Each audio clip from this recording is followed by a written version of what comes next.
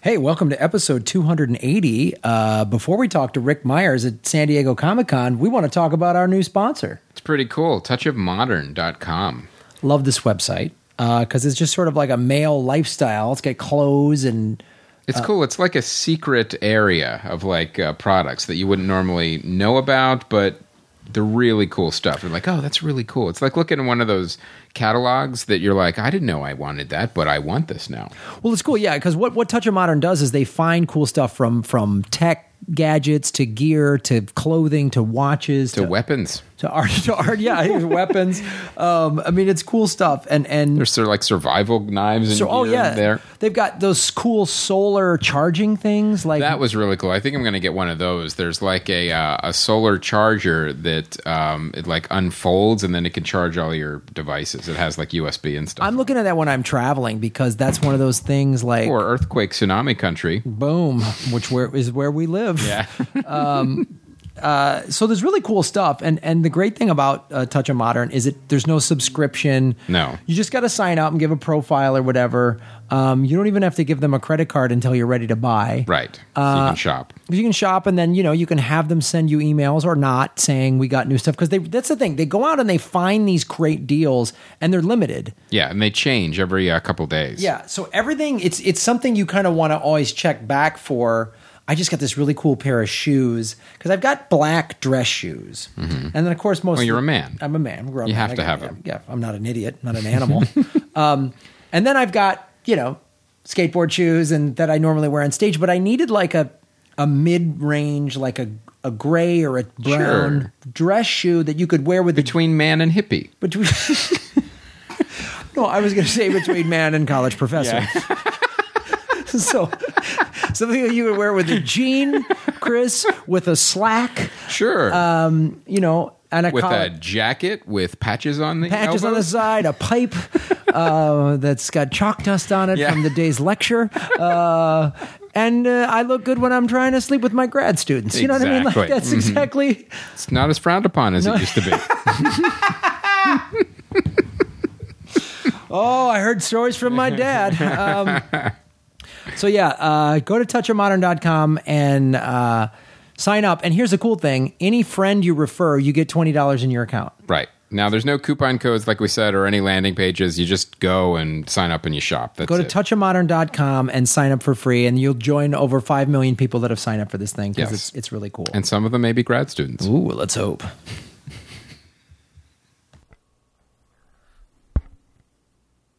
All right, everybody, welcome to the on the road annual hotel room episode somewhere in an undisclosed location in San Diego. Comic-Con Kung Fu wrap up, summer movie, Ric Meyers. I'm shot first. So, this is I don't know, our third or fourth year doing this now. Oh, this is great. How long have you guys been co-hosting the extravaganza? Do any of us remember? It has to be 3 or 4 years. At least 3. I want to say... It might be 4. I think last night was the 4th. Yeah.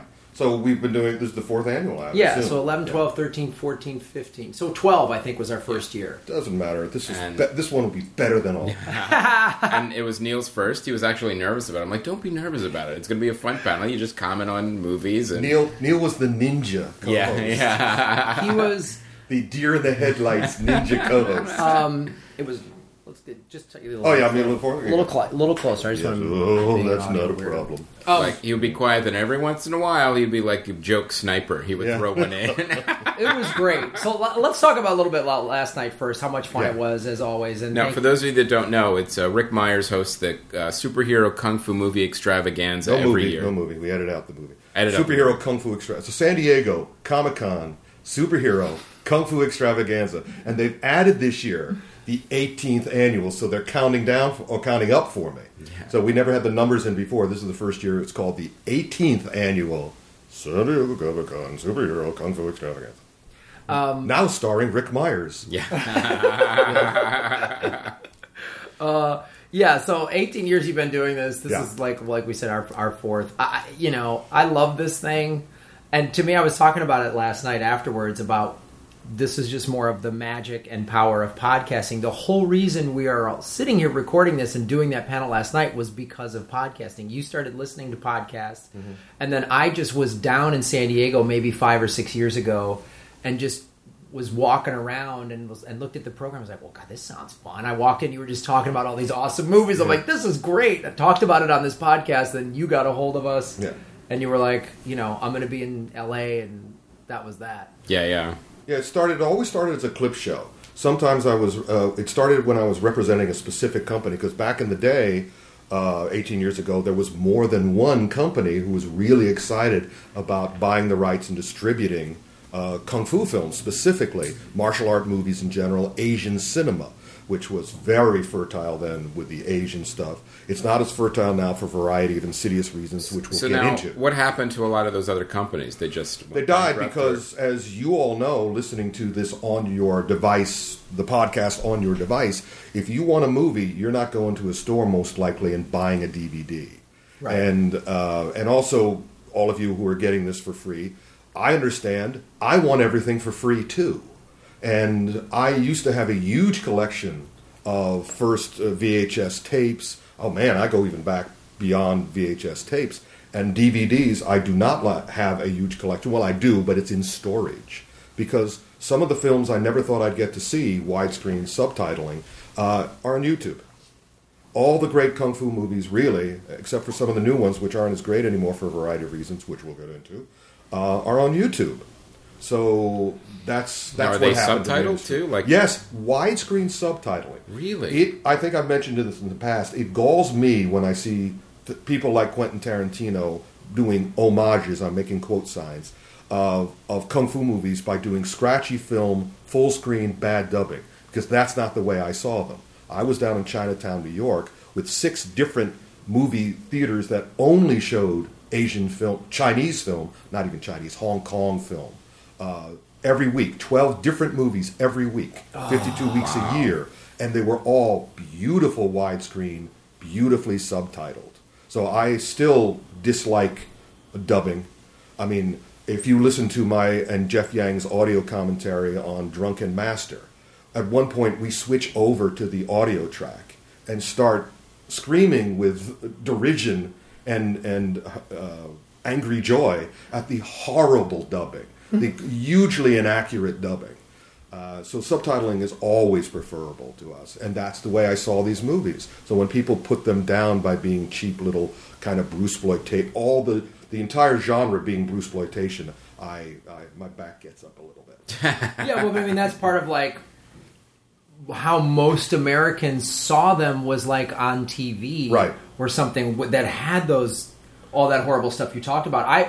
Was that like a money grab then, like the Bruce? No, actually, that wasn't. What happened was a company called World Northall made a deal with the Shaw Brothers Studio and bought the rights, the distribution syndication rights, to 106 of their best kung fu movies, which were shown throughout America, including Hawaii, where it was prime time, top of the Nielsen's in Hawaii. Now, just that sentence alone, 106 of their best kung fu movies. Right. Just that one sentence is amazing. Right. Yeah, because they made 750. Right. Yeah. And also, they break it down, and there's kung fu, there's wuxia, there's zhanghu. They do the subgenres. To them, it's like our westerns. It's their easterns, and and westerns range from really low down, what's his name, Johnny Ted Mack or whatever, up to Roy Rogers, up to John Wayne. And the same thing with kung fu movies. But recently, I did an audio commentary. In fact, a couple of days ago, just before the extravaganza, I did an audio commentary for a new DVD, which is going to be compiling 2 hours of the best original old school kung fu previews. And I discovered a whole new world there, an incredibly fertile, amazingly talented world with guys just going out and making these movies. And every single person on the movie had written 5, directed 10, choreographed 18, starred in more than 200, composed, production managed, makeup. They all did it, and the kung fu was awesome. Right. And it was just natural to these people. It would be like Sandlot baseball all filled with Roger Maris and Mickey Mantle and Derek Jeter, and just let's go, let's do it. And while we were watching these previews again, these super cheap movies that were probably made in less than 2 weeks, you guys know as filmmakers, your jaw would drop at what the camera crew was doing. And the camera crew had to be about 3 people. The cameraman, the camera mover, and the focus puller. These guys were kung fu masters. Oh yeah, to crank those types of movies out in that short of a time frame, the crew had to be experts. Had to be experts in kung fu. They had to be. And to capture the movements, because the movements are wildly complex, and they're doing. They didn't just get a music video director to. Yeah, that's right. To chop it up in such a way that you can't tell what's going on. So it really makes me sad that the genre is essentially going the way of the exploitation film. Mm-hmm. When I did my book for 1 week only, The World of Exploitation Films, when I started the book, it was a celebration. And by the time I finished, it was a memorial. And that's what's happening with Kung Fu now. The great Kung Fu era is over, probably never to return. Do you think, though, let me ask you this. I mean, obviously there's so many factors here. There's the commerce of it, there's the Chinese government. Mm-hmm. But do you think, though, in the way that digital now, and not just iTunes where you can rent and own, mm-hmm. You can high def, you can get bonus material now that's downloadable. You've got Netflix, which is just like the golden era for documentaries. Yeah. Do you think, though, with all those things in place, that this could somehow reopen a new golden era of Kung Fu? That's not the issue. The spirit is willing. The body has got a bit of a problem, because it's kind of like saying, do you think the golden age of Fred Astaire and Gene Kelly will return? Not until we train more Gene Kellys and Fred Astaires. That's the problem. It's not the willingness of the crews, as you guys know. American crews, British crews, Asian crews, French crews, Indian crews are awesome. Right. You know that if you're not wildly talented, or if you're any part of a problem, if you've got any drug problem or whatever, you're out of the crew. No, you've got to do your job. You don't understand. Like a production crew is you are the best of the best. Right. People don't understand this, and it was funny. I was just having to deal. I had to do. I'll just come clean on this. I've had to do some community service for a jaywalking ticket. Not making this up. That was jaywalking, and then it was compounded because I missed my court date because we were in Japan shooting earbuds. So, which was completely. I don't want to hear your sorry excuses, defendant. No, and that's why I got 4 days, 32 hours of community service. So I'm doing beach cleanup. Which I was like, all right, I'm given the options. I'll go down and I clean the beach by me. I like it. I like keeping my beach clean. And a couple times I've worked with guys in production. And, a lot of times they said, now, Graham, you don't have to go shirtless. Like, no, this is part of my service. No, I'm in a shirtless, I'm why are you using that katana to pick up the refuse? Doesn't that hurt the blade a little bit? Do not enter. I just stand guard. And it was funny, we're this guy I was working with, he's a production guy, and we're just seeing these dudes that work for the city, and they do a decent job, but so much of their job is like, they don't work too hard, or just, we got time to kill. They're not looking forward to it. Right. Yeah. And you think about, and I've dealt with that sometimes in dealing with people in the corporate world and stuff like that, and we were both just like, it's production. There's a time, there's a budget, there's a time frame, and you better deliver. And if you don't, you are fired. I've seen people fired on the set, like they screwed up bad, and it's like you're gone. Yeah. And so that's an interesting. So like I said, the crews are always willing, but the talent is a problem. There's two things in terms of kung fu movies that make them different and special. This is why most people do mixed up martial arts, because anybody can be taught that. Kung Fu, not anybody can just do. Right. Even in something like The Matrix, and you look at Keanu Reeves and Lawrence Fishburne, and Kung Fu people are in the audience, like, the old World War II experts. Oh, that uniform wasn't, used then. When we're going, oh, look at that elbow. Look at that balance. Look at the way their head's cocked. That's not... it. And the audience can tell it's the same thing again. I like using the comparison of Fred Astaire and Gene Kelly, because Fred Astaire is Jet Li, Gene Kelly is Jackie Chan. Mm-hmm. Jackie Chan idolizes Gene Kelly, and there's a reason for that. And when somebody gets on stage next to Gene Kelly and starts dancing, and isn't as good as him, it's readily apparent. Right. So the thing that made Jet Li, the thing that made Jackie Chan, in Jackie Chan's case it was a Peking Opera School, and Jet Li's it was an academy, a Wushu academy. Wushu means martial arts, Kung Fu means human achievement. In China, those things are all being closed. It's all being closed. That's now disheartening. why are they being closed? For a variety of reasons. Let me just, however, continue. The other thing that is the problem is not only are the stars not being made, the choreographers aren't being made. And you know, action choreography is very similar to dance choreography. When Busby Berkeley does something, your jaw's dropped. And when whatever Joe Hackjob does something, it's kind of like, all right, let's wait till this number is over. And it's very true of Kung Fu, especially of Kung Fu fighting. You know my ongoing complaint about how generic the action is now on television and movies, to the point where I joke now that I used to say that you could switch the heads of the fighters without affecting the fight. Now you could take characters from different shows and pluck them down during the fight on another show, and it wouldn't affect the fight. Because everyone, the women, the men, young, old, all fight the same. And they're not even fighting in character. I think the only one I've seen lately who fights in character is the character Ming Na plays on Agents of S.H.I.E.L.D. She doesn't fight correctly or effectively, but it's in her character that she's trying to prove something to herself and to others, that she's as strong and as badass as men are.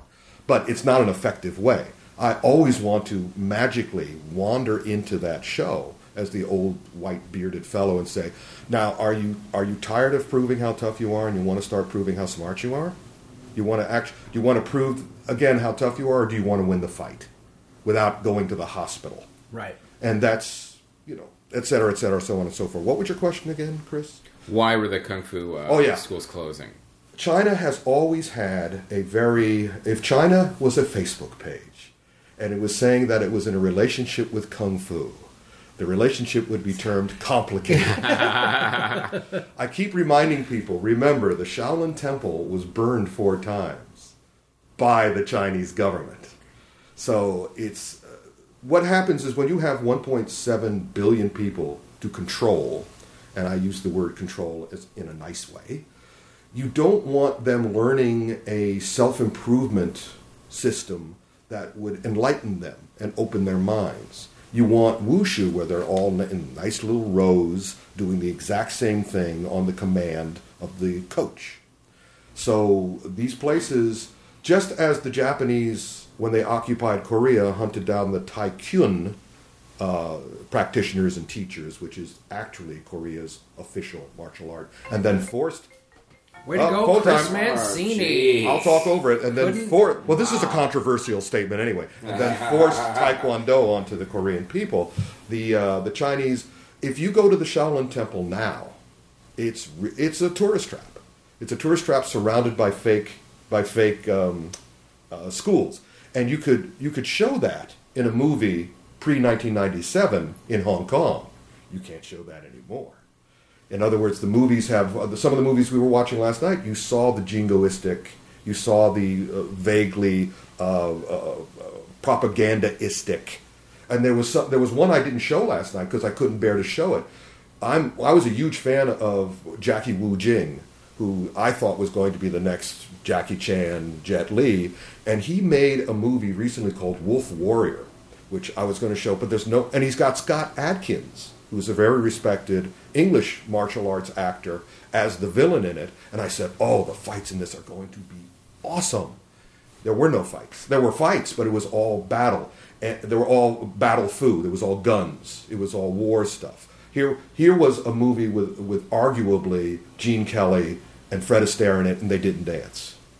Right. And the whole movie and Jackie Wu Jing directed it as well, was basically... it was an entire kowtowing movie.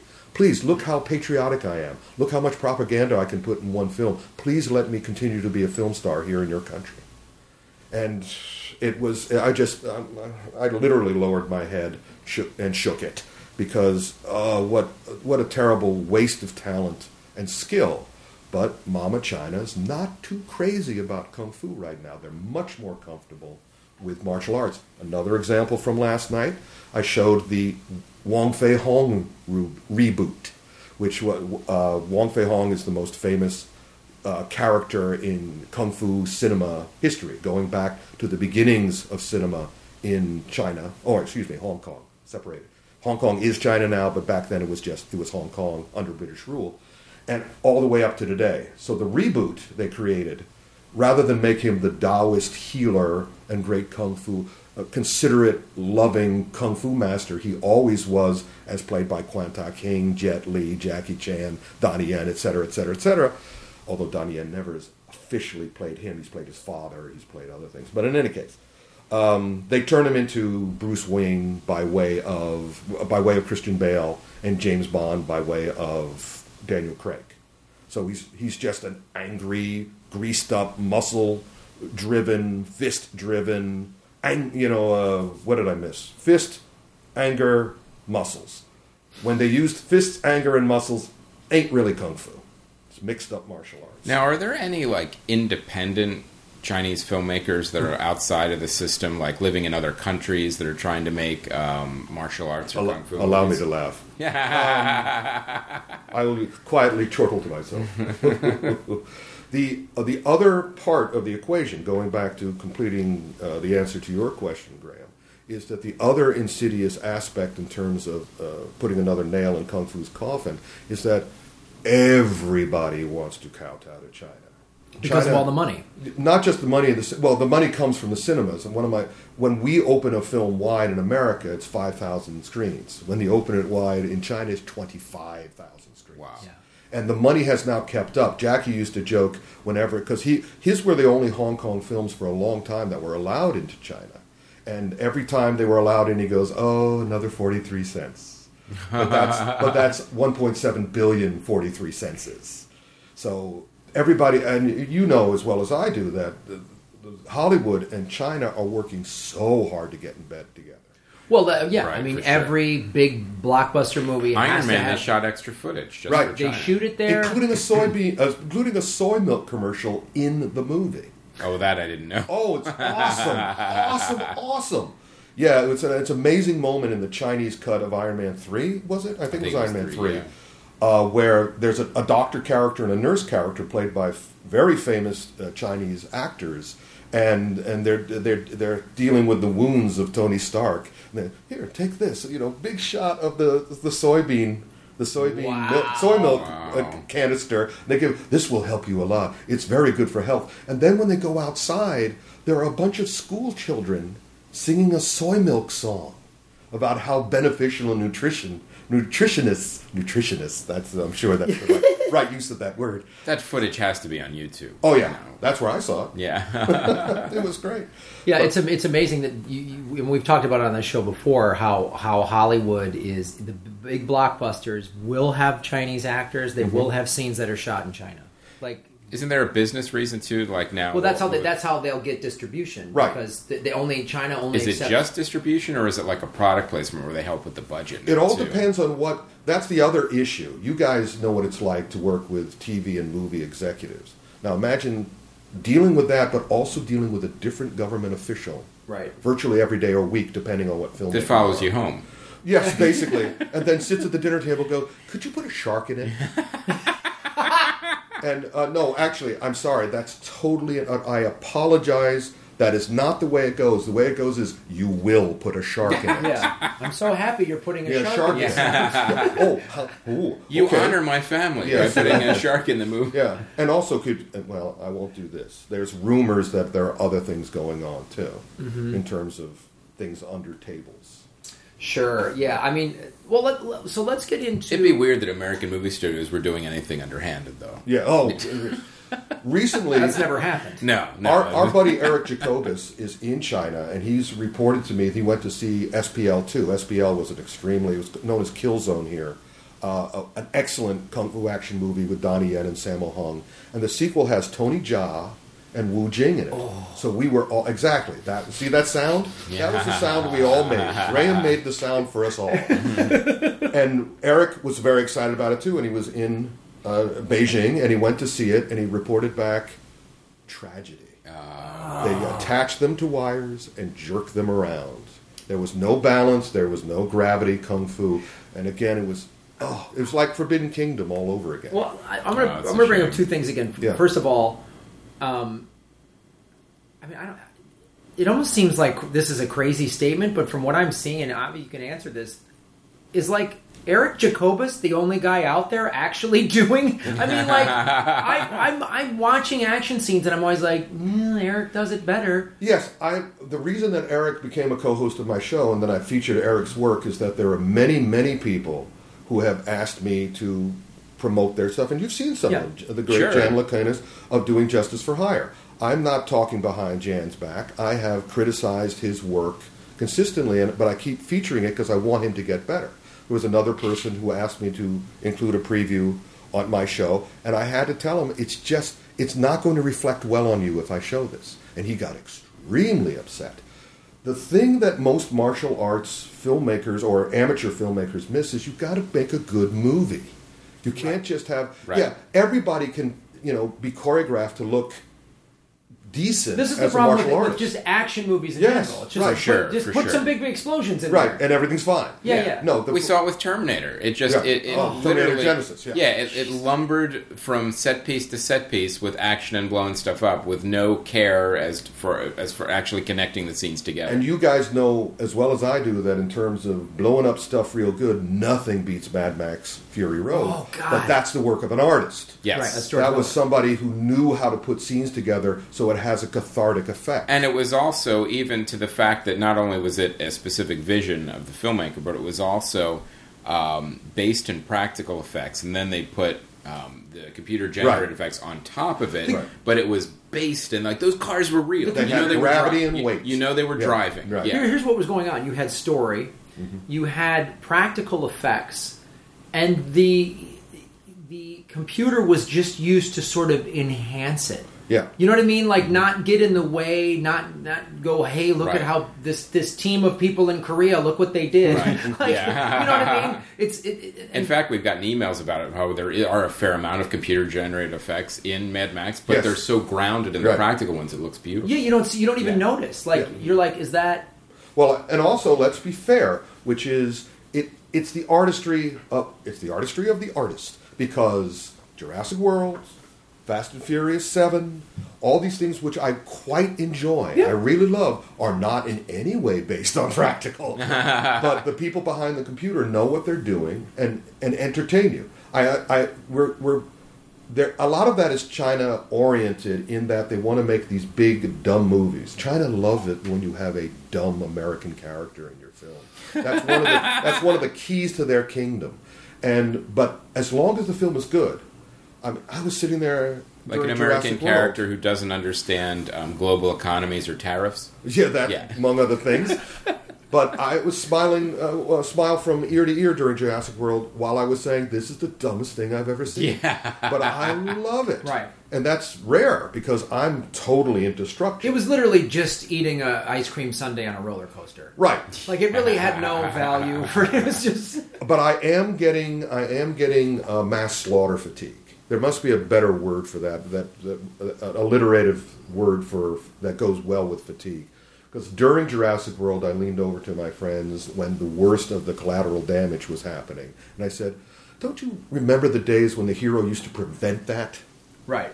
And I think that's the one... It started that way, though. That was so interesting. Like, when you thought the raptors are going to eat the first person, he actually saves the first person. But you know why I think that's too, and I completely agree with you, because we're seeing the same big action set pieces in every movie. Right. How many times are you going to see a building block explode? Or like I even said for Terminator Genesis, they just took shots from San Andreas. It was, you see the tidal wave and the Golden Gate Bridge. It's the same shots and scenes in every movie. Oh, look, global destruction, global chaos. While you were talking, it made me think that the reason for that is that because of the divisiveness of the media now and the politics and all the rest of it, that if you have a hero saving San Francisco, the audience does just not accept it. No, we see doom in our future. So we want to go to the movies to get that feeling out. Oh, and now you're referencing Tomorrowland. Oh, yes, which didn't work. It didn't work. Did not work. That but was tragedy. Great intentions. Yes. Look, I want to get into I want to talk about the clip you showed last night of that Jackie Chan movie. It was the last clip. The very last clip because it's the only one with kung fu. Because you said this movie is actually coming out. Yes. So let's give a little preview about this because I'm pumped for this. Yeah, I'm pumped for it too because I'm hoping Lionsgate, which is going to be releasing Dragon Blade, huge epic, the most expensive movie made in China now. Isn't that like a marketing term? Because don't we hear that every year, the most expensive movie ever because made? It's true. Well, no, yes, and it's true because they keep upping it. But Jackie Chan is Mama's boy, and so Mama let him put kung fu in it, but only one scene, which is the scene I showed to you, everybody last night, which is at the very beginning of the film. It is too long. And it is, like most of Jackie's recent films, it's not just his heart on his sleeve, it's his spleen, it's his liver, it's part of his kidneys. But if you accept that, also, it is clearly designed to break out in America successfully because it co-stars John Cusack as a good Roman legionnaire, and Adrian Brody as a very bad Roman legionnaire. Very bad. John Cusack is in the movie with Jackie Chan? Yeah. Oh, that's great. He loved it. He said, when he was offered it, he said, "Oh yeah, I am going." I forgot what desert they filmed in, but this wasn't a scene from Hot Tub Time Machine. No, I think it would be great if they tied it in.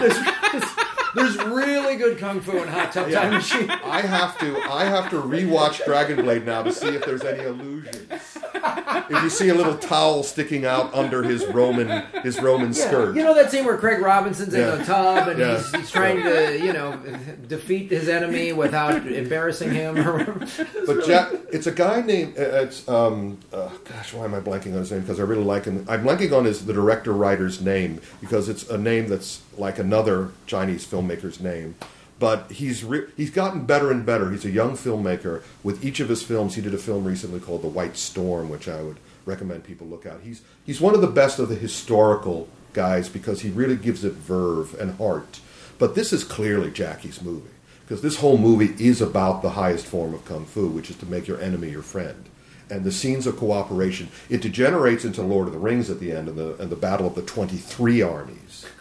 Perfect. Because the whole plot is based on a small band of Chinese peacekeepers on the Silk Road who is trying to keep peace with the 23 different cultures that traded on the Silk Road. And then this is very doubtful, but they run afoul of some renegade Roman legionnaires who are running from an unfair coup. And that's Adrian Brody's the evil general who's manipulated that, and John Cusack is trying to save the rightful young heir. And John Cusack's a reasonable man, Jackie Chan is a reasonable man, and they start to cooperate to save this. You can't really call it a village or even a town. It's a fort, basically, at a certain strategic point on the Silk Road. And the whole thing is really interesting, really fascinating. Finally, there's some decent guilo acting in a Chinese film, because usually they found their guilo, which is foreign devil, their foreign actors, by just walking the streets of Shanghai, where there's a lot of expats, and go, "You want to be in a movie?" And here we have Adrian Brody and John Cusack, who are, and I love it. A lot of people critics have condemned Adrian Brody's performance because it's too over the top, too mustache twirling villain kind of thing. But I thought it was perfect because both Cusack and Brody looked at the style of acting that Jackie was doing, which is always very passionate and very close to the surface, and they did it. That's what they did. All of their performances are passionate and compassionate. That might have been direction from the director too. I'll think of it. Look it up. Look up his name, Dragon Blade. So Dragon Blade, and do we know when this is coming out yet? It's coming out very soon, but it may be delayed if the Weinsteins have anything to do with it. What the Weinsteins would have anything to do with it, I don't know. But will they cut it up too? I'm hoping they do actually. Daniel Lee is the director. Daniel Lee, there we go. Daniel Lee is another great Hong Kong filmmaker who's done some amazing movies, horror, action. He did 14 Blades. He did 3 Kingdoms, Resurrection of the Dragon. That's Daniel Lee. White Vengeance. Yeah. Danny Lee did The Untold Story and all these other things, but that's why I confused him. But Daniel Lee does a really nice job with a lot of pressure, from both the government and, when you work with Jackie Chan's the boss. And I hope Lionsgate does cut about 15 minutes out of it. Because in the middle, toward the 3/4 point, before Adrian Brody appears, it does get a little too much. And this will be subtitled. And there's no guarantee. Because Brody and Cusack speak English in it. Oh, interesting. Yeah. Even though Shouldn't they're they Roman. be speaking Latin? They should speak Latin or Italian, absolutely. But, they're not going to spend that. So, but more importantly, do they have British accents? Yeah, let's hope they have. Hello. No, they don't. They All from Rome, boy. At one point, for the glory of the Roman Empire. The only thing no one knew English. The only thing I didn't like is that moment when Cusack holds up the boombox and tries to get Jackie to come down. So Jackie's talking to him and he goes, "Look, Jackie, I don't want to buy anything processed. I don't want to process anything made or that's right. processed or so." My favorite credit, I ask all Kung Fu film fans to wait for the final credits because there's a credit to John Cusack's personal trainer, which is Benny the Jet Urquidez, who he worked with him in Grosse Pointe Blank. And I was why couldn't you make him one of the Legionnaires too? I'm going to watch it again and look for Benny the Jet amongst the Legionnaires. Those guys were great actors, the guys who were supportive, and also the various Huns and other Silk Road characters. Really, really well done. So let me just check. Okay, so let's go into... What are we up to? We've been going about a half hour. We have a checkout time coming, so we got to get. So Dragon Blade, guys, definitely look for that when it comes out. Do not have huge expectations. Go to have fun, and let's see whether they edited it wisely. Let's see what version we get. If they edit the Kung Fu scene at the beginning, I will be enraged. But hopefully they take out some of the dross near the end. That would be excellent. And then because this is the thing you've touched on.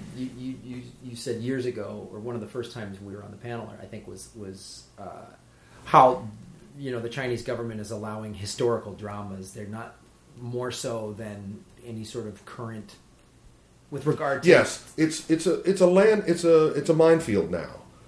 I talked to Choi Hark, who put out The Taking of Tiger Mountain, which I showed a scene from last night. And by the way, didn't see any tigers in it. No, but that's a Tiger Mountain. You got to look carefully at the mountain. What's the matter with you, Chris?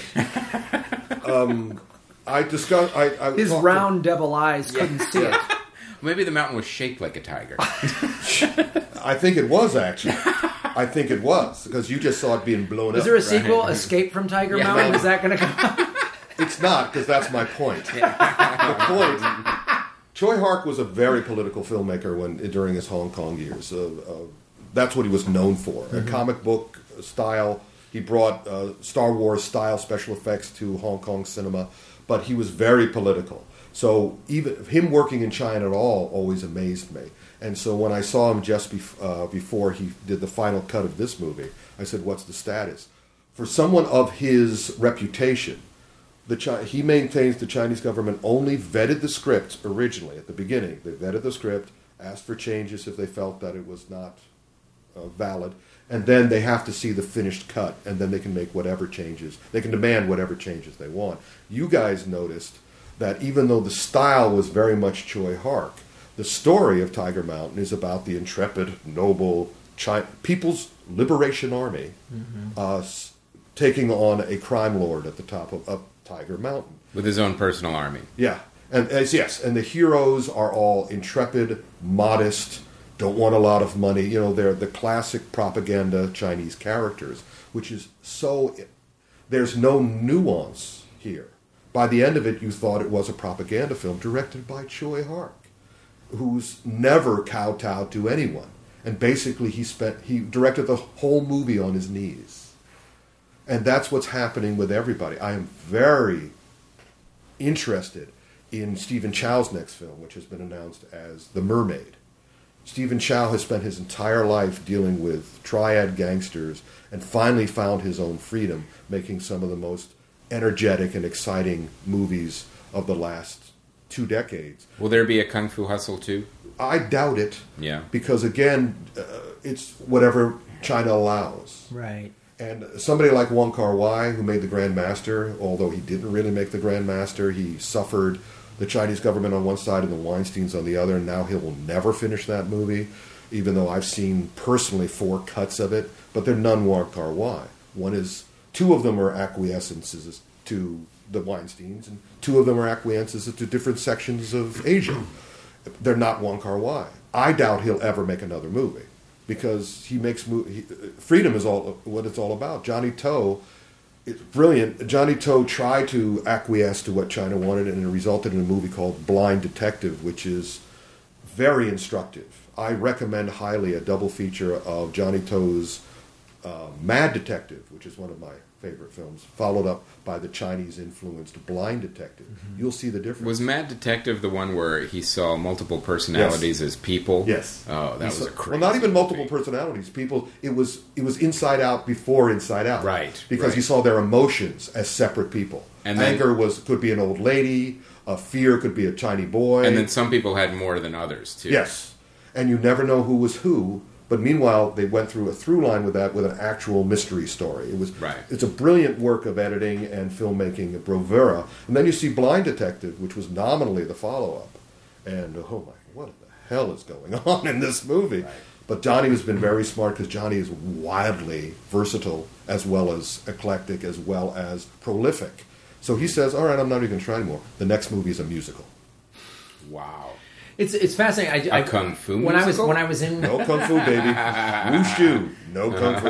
When I was in Shanghai, a fan who listens to the show, Leia Lua, took me to a film, because she's like, I know you love martial art movies, and that was in like I don't know what it is, like an art house or part of a school or something like that. And it was, again, like some of the stuff that you've talked about, that you've shown on the Kung Fu Extravaganza. Mm-hmm. Period piece, warring clans, and the good noble clan, and it had all those elements that you were talking about, and I thought it was really fascinating, but it wasn't playing in what I guess would be like a big cinemaplex in Shanghai. It was sort of off the beaten path kind of a thing, which I thought was. Did it feel like at the end like a propaganda movie, or would it feel like a solid?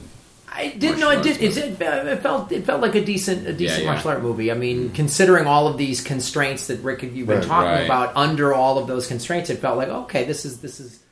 That's very nice. Recently, there's a huge hit that just came out. The Monk.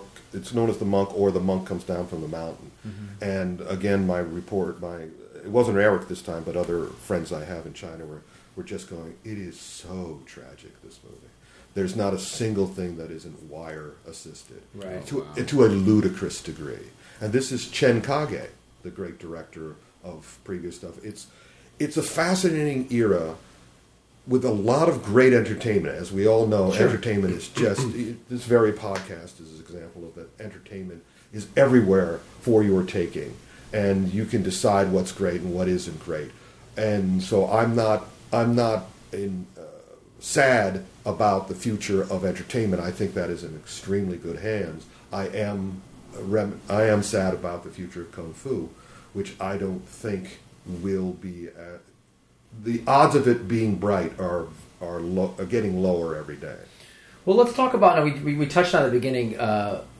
TV shows, and I want to talk about Daredevil. Yes, because I like that TV show. I love that TV show. And I'll say I've been a Daredevil fan for many, many years. You and me both. The Frank Miller comics. I was long before the Frank Miller comics. Really? I had the first 50 issues of Daredevil that my mom threw away as soon as I went to college. And I said, "Got rid of your retirement, old lady. Congratulations." But that character, no one did what Frank Miller did with that character.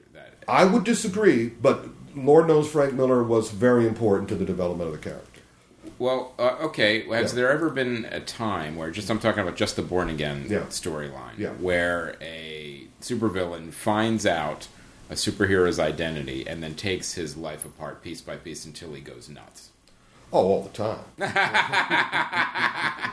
But the way it was handled was I'd never read or seen anything like that. And is that where a majority of the source material you think is coming from for the Netflix Oh, show? absolutely. They recreate panels on the TV show. The characters, for sure. That specific storyline, no. But the actual characters and pieces of it, absolutely. Yeah. Because I obviously binge watched it over about a week. Sure, maybe. that's how you're supposed to. And the fight scenes, to me, I know they're not doing kung fu. No, but but they're showing you why they're not. That's what I loved about the show, among many things. They're messy street fights. Right. They're messy street fights because Matt Murdock's character hasn't evolved yet. Is messy. Yeah. Right. And street. And his fighting reflects that, this style. He is proud of bloodied knuckles. Right. He wants to punish himself as much as he wants to punish right. Well, that's the thing. He's actually fighting in character. Right, exactly. Mm-hmm. Yeah, he's fighting in character because he's got all this rage. Right. And they're doing such a great setup to when he becomes more... I mean, obviously the last episode... Spoiler alert. Yeah. He gets his costume. The last episode, he gets his costume, Right. And that's like, oh, so now Season 2 is going to all be about him, like, finally, like, You being... know what Season 2 is about? What? The Punisher. Oh, that to me is great. Me too, because it's perfect for his character. Mm-hmm. They also have an entire episode of the first season about how he learned to fight from that great Stick. from that great character, so you see where he's going wrong. It's perfect for his thing. The only thing I would ask, if you're listening, guys who work on Daredevil, the one thing you're missing is one of the integral aspects of the Daredevil character. One of the reasons I first loved Daredevil was it reminded me so much of Zatoichi, which is the samurai series, The Blind Swordsman. And what was great about those shows, those movies, every single one was about how everybody else was more blind than he was. He couldn't see, but all the villains are always blinded by lust or by greed, and the people were all blinded by fear. It was about blindness. And the thing that makes Daredevil and Matt Murdock special is that he's blind. So I would use that more, especially in the fights.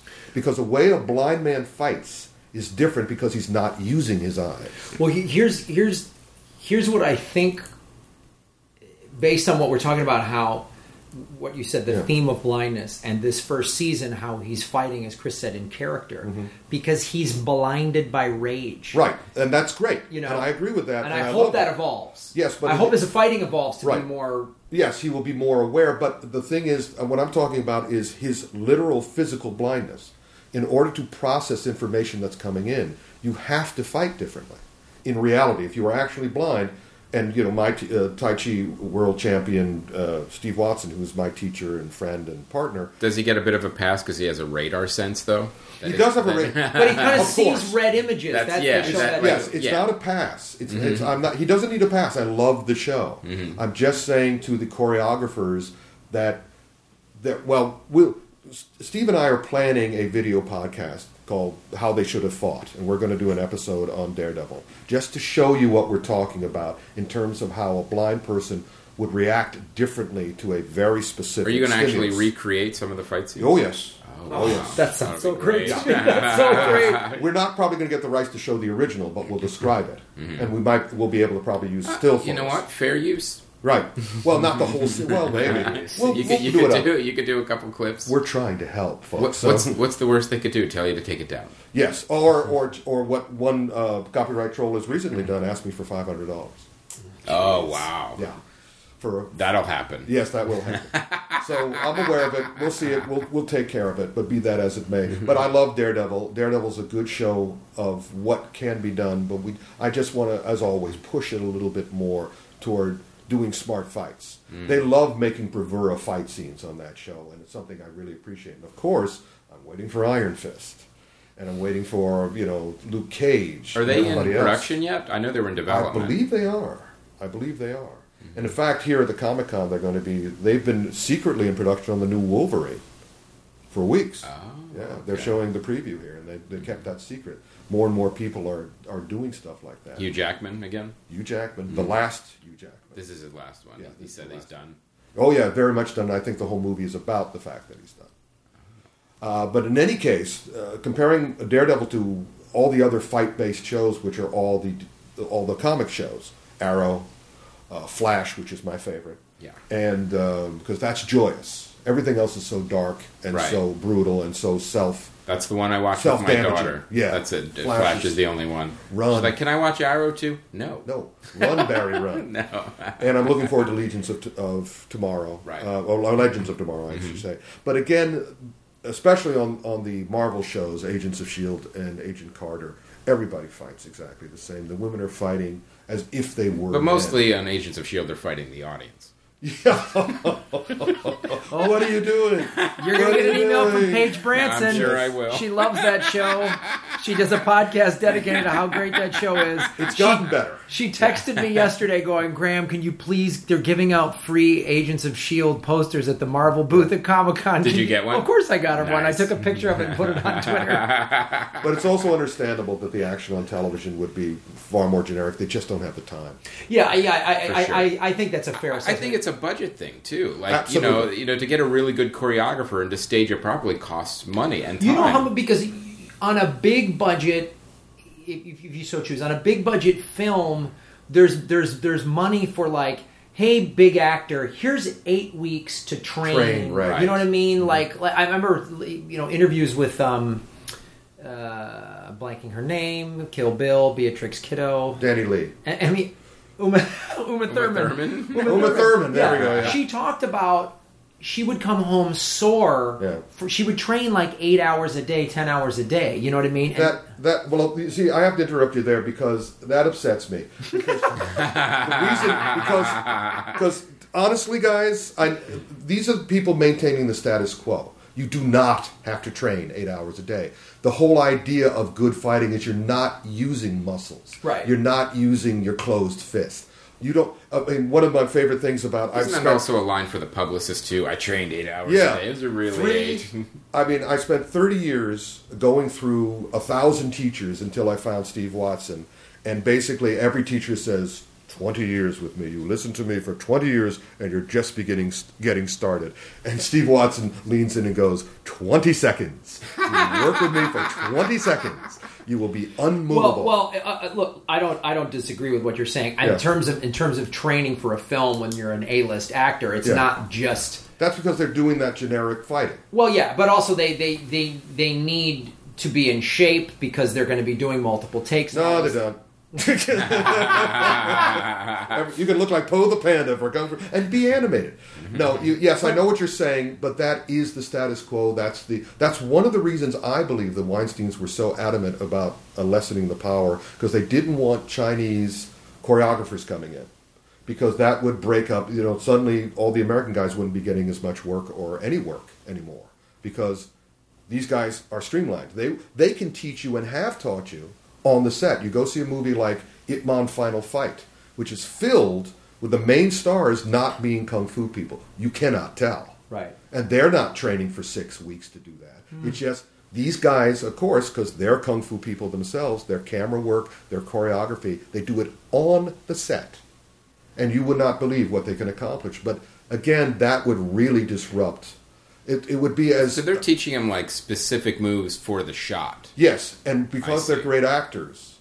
I mean, and again, they used to do in kung fu movies 25 moves without a cut. Now they'll cut a lot, but they'll teach you how to give it power. What they'll teach you is show you how to look powerful without having to train 8 weeks, because again, it's not about muscles. It's about your inner energy.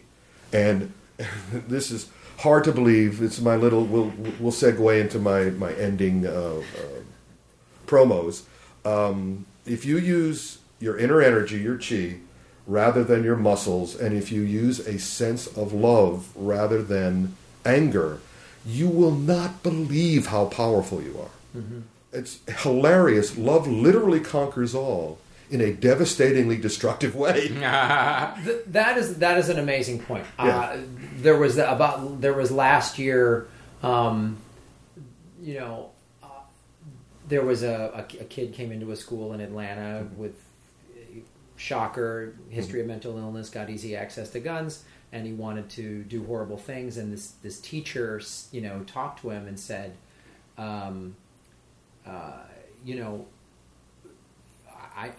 he's like, I've suffered. You don't know my pain. He's out of it or whatever. He's in his manic rage or whatever it is. And she said, I've gone through pain too. And my husband of 20 years left me. And she goes, and I love you. Yeah. Kid didn't kill anybody. Right. Very famous story of a guru in India who a mad dog killer comes in and shoves a gun against his head and says, what would you say if I said I was about to kill you? And the guy looked up with total conviction, total love, and energy emanating from him and said, I would die loving you. Yeah. And the guy fell to his knees, became a student. Now, of course, that sounds like nonsense. I have to tell you, the real Kung Fu looks like magic. And I've experienced it personally. The ending of Kung Fu Panda I've experienced personally. And so I know that all of this is possible. But that's not what I want to force. I don't want everybody suddenly to be loving. And that's another complicating factor of adding this kind of choreography into entertainment. Because the moment I show up on Agents of S.H.I.E.L.D. and teach Ming-Na how to actually fight, the show becomes about her.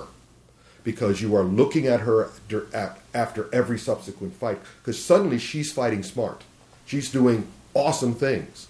And it's kind of like the first time you ever laid eyes on Bruce Lee. Right. It's like, what is that? Let me see more of that. Right. And everybody else on the show is like, ugh. It's hard to watch anyone else after that. And also you want to know what she's going to do. As all these other guys are doing the generic, closing your fist and using your anger. She walks on and boom, it's done. I'm going to give you a summer movie question. True or false? Inside Out. Good Kung Fu movie. Excellent Kung Fu movie. Remember, ladies and gentlemen, and in the listening audience, martial arts is one thing. It's fighting. Whatever internal stuff that is being taught is supporting the fighting.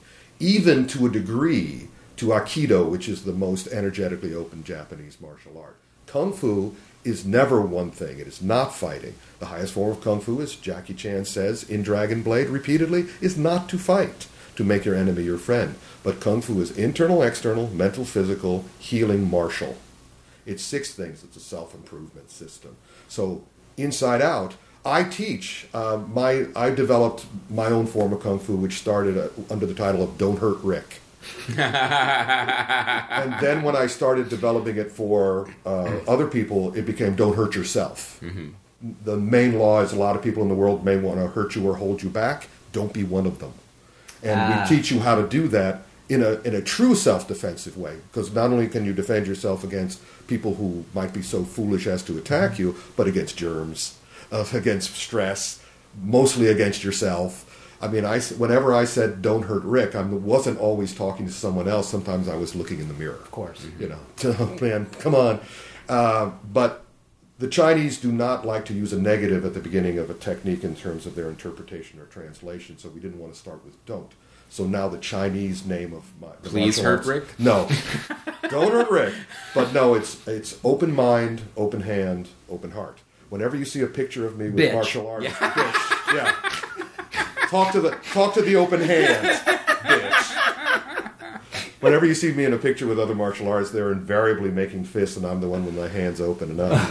We did that last night. In fact, if you look at Facebook, you'll see we had a shot with all our hands open. So I knew that too, and I was watching Inside Out. I'm like, this is a lot of the Kung Fu principles. Oh, absolutely. Because Kung Fu is life. Kung Fu, the translation, you can interpret Kung Fu, the word, in many ways. Mostly it's been done hard work, which I changed to good work. Just like you can interpret the word sword in the movie Hero 29 ways, you can interpret it, the Chinese words for Kung Fu. What we interpret it as is human achievement. It's everything you can be as a human. When you're a superhero, you're super. When you're a Kung Fu hero, you're supra. You're capable of doing whatever a human can do. And that ranges from Albert Einstein to Michael Jordan and beyond. What often happens in American teaching and even in Asian teaching of martial arts now and Kung Fu is they concentrate only on the physical. Yeah. The other subtitle for my stuff is Mindful Martial Arts. Mine is all mind-driven because I feel that we are mind-driven. Where's your school? I don't have a school. I do seminars. I did a seminar in Albany. I did a seminar in Boston. Steve Watson and I are developing a mind-body seminar which we will now advertise. And I want to do it for corporations because, it's like, do you want to be truly powerful as well as truly happy? Because you're searching for that. And this is the way I found it. Well, then maybe, the Comedy Film Arts Corporation will hire Rick and, we'll have us, Neil, Jackie, Laura, and we'll all come I'm in, dude. I'm in. Well, Laura's in. She's all in that meditating. And Neil will do it, too. In order to do that, I'm afraid I'm going to have to start practicing the thing I'm going to say virtually every couple of minutes. No, Graham. No, that's not the... Graham, please. It's not a discipline. It's not, don't you... Graham, no. Chris, tell Graham no. Put the sword down. Yes, that's right. Well, here's it's funny you say that, because my first entry into the internal that you're talking about was when I started studying Iaijitsu through Master Shimabukuro, because his book Flashing Steel is so funny. Mm-hmm. The whole first part of his book is not about technique or any of that. It's all about, like, the opening page is like, so why are we doing this? What is the practical application of learning how to use a sword? And he goes, we want to cut down our own ego and be of service and all of these things. And he goes, the training... And fight zombies. Because guess what? My sword doesn't need to reload, bitches. But like... And that's what drew me to it. The first class I took, I was like, I think I've been looking for this my whole life. Mm-hmm. And it's why I want to explore, I've talked about this other styles, and I want to get into Kung Fu and Tai Chi and all, because I want that.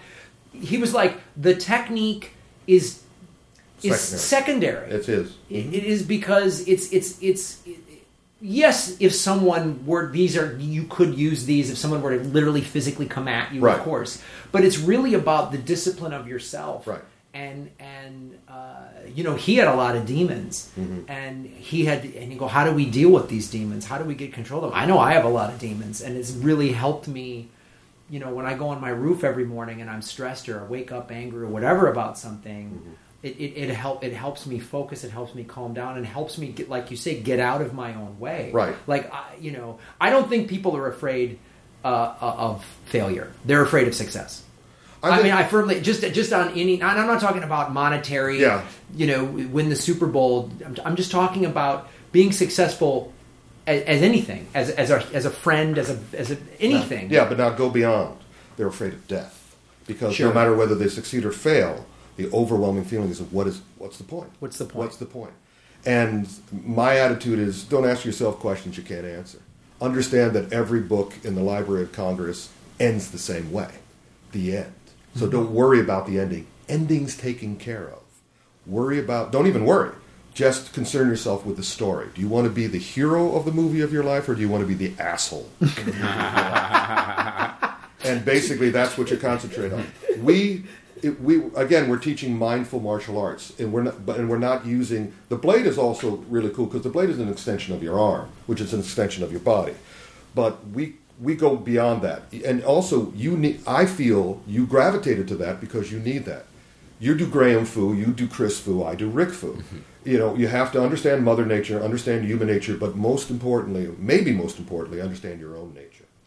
It has to start there. Yeah, remember when I was telling last night that each culture creates its own martial art that reflects its culture.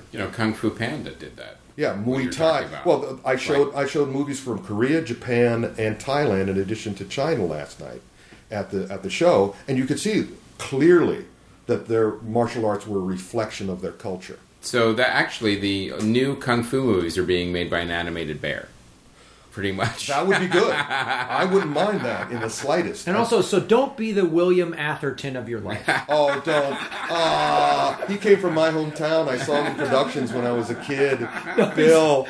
No, he's a great guy, but I'm just saying, he always plays the dick in every movie. That's right. Don't be the dick. When you met the minute, I couldn't bring his name, so while you guys were talking, I looked him up. So now, Rick, let's talk about, we got to wrap this up. Yeah. What movies, what martial arts movies are coming up that you're looking forward to? Other than Dragon Blade. Absolutely none. Absolutely none. Ant-Man I'm looking forward to. Not looking forward to Fantastic Four. Now I cannot see any Kung Fu on the horizon. Well, just martial arts, not necessarily Kung Fu. Anything. Oh gosh, well, Inside Out was. I'll go back and see that again. I want to see the director's cuts on the DVD of Mad Max, of Avengers: Age of Ultron. Mm-hmm. By the way, that had exceptional Kung Fu. The Vision is a Kung Fu character in Age of Ultron. That final, I was born yesterday. I look for smart people, and when you're smart, you use your mind, and that's Kung Fu, and that will direct how you fight. Go back to Age of Ultron and watch how the Vision fights. Mm-hmm. Even that is informed. And that's what I always like. I want everybody to fight in character. But isn't anything getting imported? Like some of the stuff you showed last night. Is there some other things that you're excited about? That's what I was talking about. The Monk Who Came Down from the Mountain, SBL 2. I was excited for it. Jackie Chan has a new movie with Johnny Knoxville, directed by Rennie Harlan. You can already tell how good that's going to be. Called Skip Trace. So this is what's happening. I look forward to all of them, but in a way, I dread new kung fu movies because I feel I will be disappointed. Because we were excited by the ones you showed last night, that's for sure. I want to thank publicly, and I thanked last night Wellgo USA, because now, after everybody has fallen away and gone out of business, they're pretty much the last game in town. And do they have a website so people could go to Wellgo USA and see what's coming up? Absolutely. And in fact, you can sign up for their newsletter, and I wrote, they have a column in their newsletter called What We're Into. And they asked me to write the July.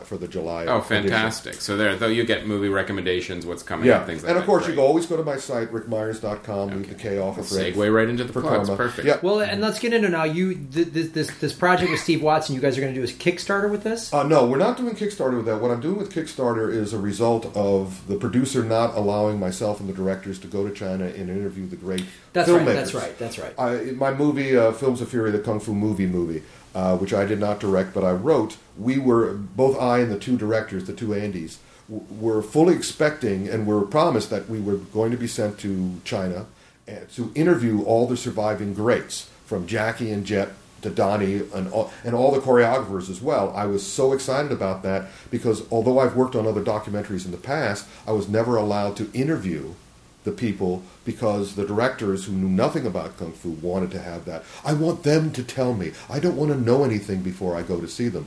And the moment they show up, they ask a baseball player a football question, and the baseball player says this guy's an idiot, and starts giving him football, dismissive answers. But we weren't allowed to do that. If anybody who's seen the documentary is still on iTunes, I believe, and Netflix, you see that they turned it into animation as a bridge. And so now the greatest Kung Fu filmmaker of all time, La Kaliong, died 2 years ago. The masters are dropping like flies. And I'm saying if I don't go and interview them for posterity, this will all be lost. Because I think it's the end of the genre. Again, I think it started as a celebration. It's becoming a memorial. So I think I'm going to ask for $68,000, which is a lucky number in Hong Kong or in China. And I already have all the connections there to set up these interviews.